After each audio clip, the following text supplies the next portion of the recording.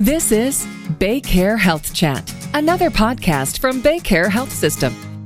During aging, as our bodies change, so too does how we should go about staying in good health. So, we're discussing staying healthy after 65.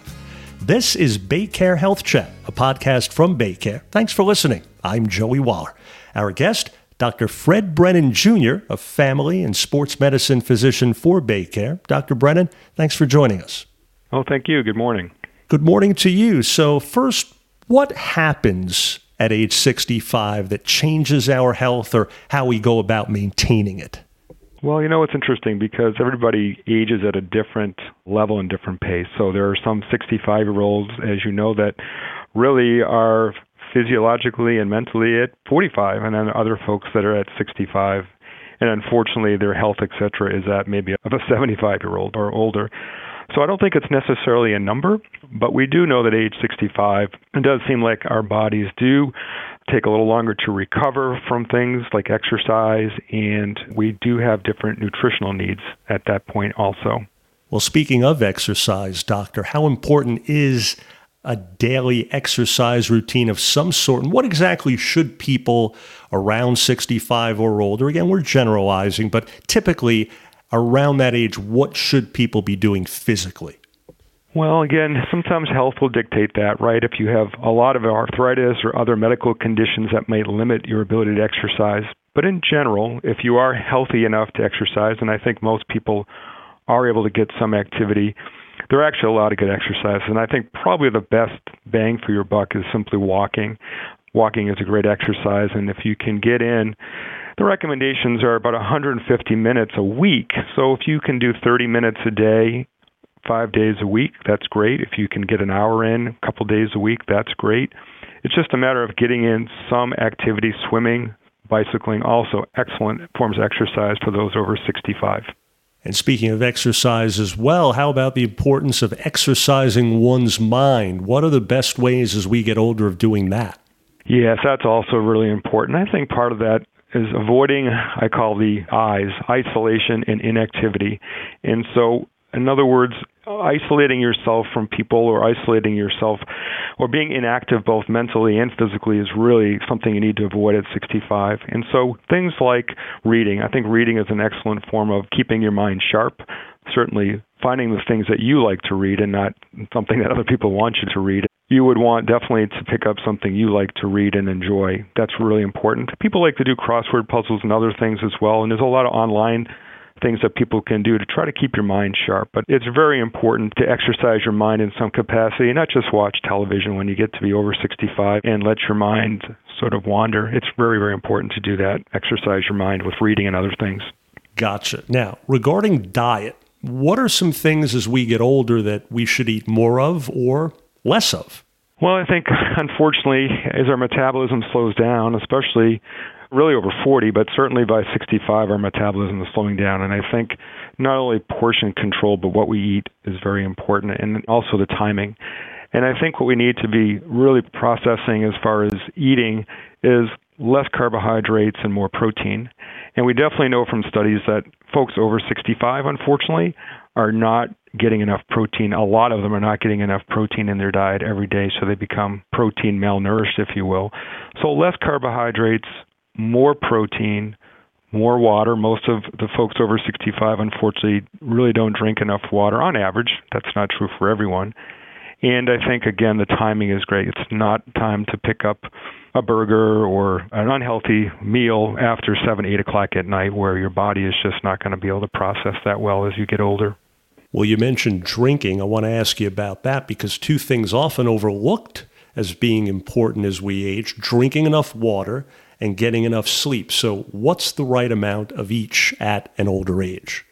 I think it's individualized, so we can make some general statements, and I think depending on if you're outside and active, of course, and you are losing more water because you're sweating, then of course your water intake is going to go up. And in general, if you are out exercising, for example, 12, 16 to 20 ounces of water an hour if you are sweating a lot. In general, 4, 5, 6 glasses of 8 to 10 ounce glasses of water for most folks will be good if they're not doing a lot of exercise. And I think that's very important. And they really need to watch their urine, their color, for example, if it's dark yellow, for example, as opposed to pale, then they're probably not getting enough water, that they're getting a little on the dehydrated side and need to increase their water intake.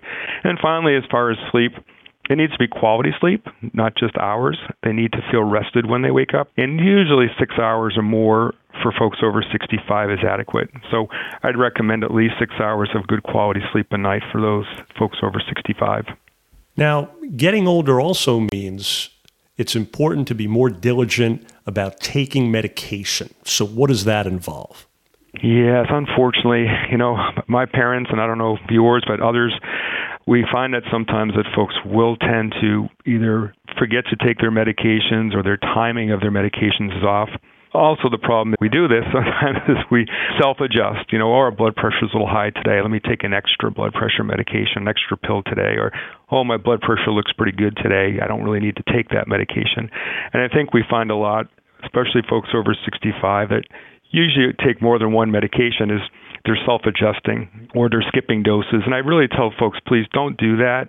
Really talk to your healthcare provider about what medications you're on. Make sure that they know what you're taking, your provider, as well as any kind of supplements. Very important because sometimes they can interact with your medications.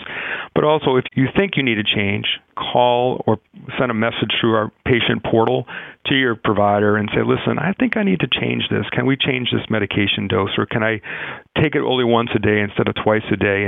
And talk it over with your provider in some fashion instead of self-adjusting. I think that can get people in big trouble, and we don't want them to have a fall or something else because they've adjusted their medications without talking to their provider.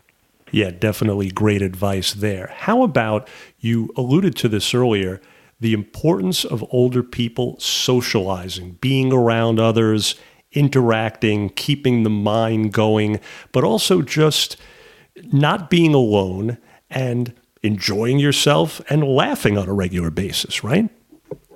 Exactly. Yes. I think a lot of folks, they get away from their job, they retire or semi-retire, and they're not interacting with people as much, and they start to withdraw a little bit. And I think, unfortunately, they start to withdraw mentally and they start to isolate themselves, as we talked about. And that's not good because we really are social beings and we really do need to do some socialization. And I understand that some people like to have their privacy, but it doesn't mean they can't get out a little bit and interact with folks, whether it's going out bowling or just going out for a walk with a friend. And it's so important to laugh. I think exercise and laughter are some of the two best medicines that you can prescribe for yourself. And avoiding that isolation, I think people that get over 65, if they really lose their friend network or they isolate themselves, then we see that decline, not only in their mental health, but unfortunately their physical health. Let's talk for a moment about pets, because we all know they can have such a positive impact on people of all ages, of all conditions. But how can they help us, especially as we age?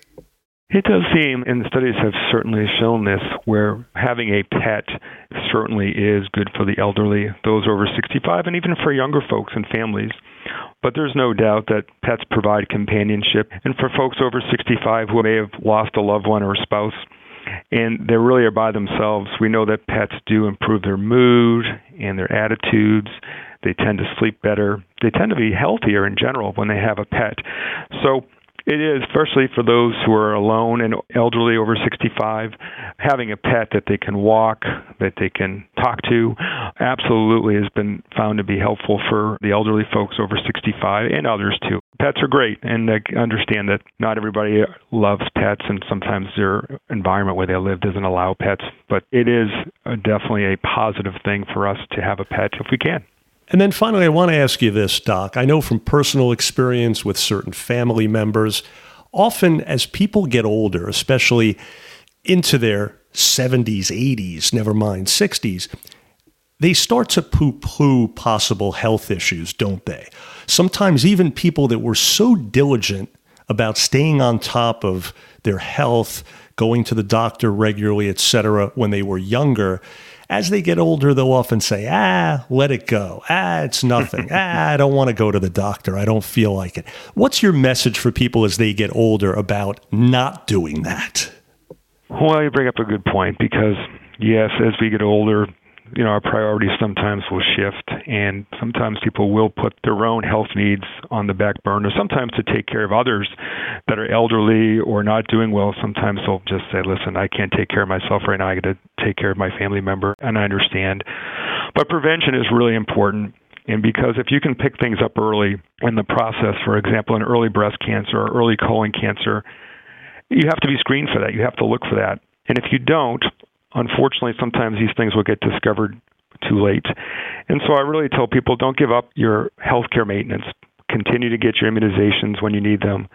Get your colon cancer screening when you need that. Any other screening test that your provider recommends, don't forget to do that. Because, again, if we pick up something earlier, it may be a fairly easy cure, where if you continue on and let it grow and get worse, ignore your abdominal pain and there's something inside your abdomen growing that shouldn't be, that's sad. Why end your life at an early age when if you had picked it up earlier, you might have been able to take care of it and cure it. So prevention at all ages is so important. Don't give up on your health. It's so important. Enjoy life as long as you can.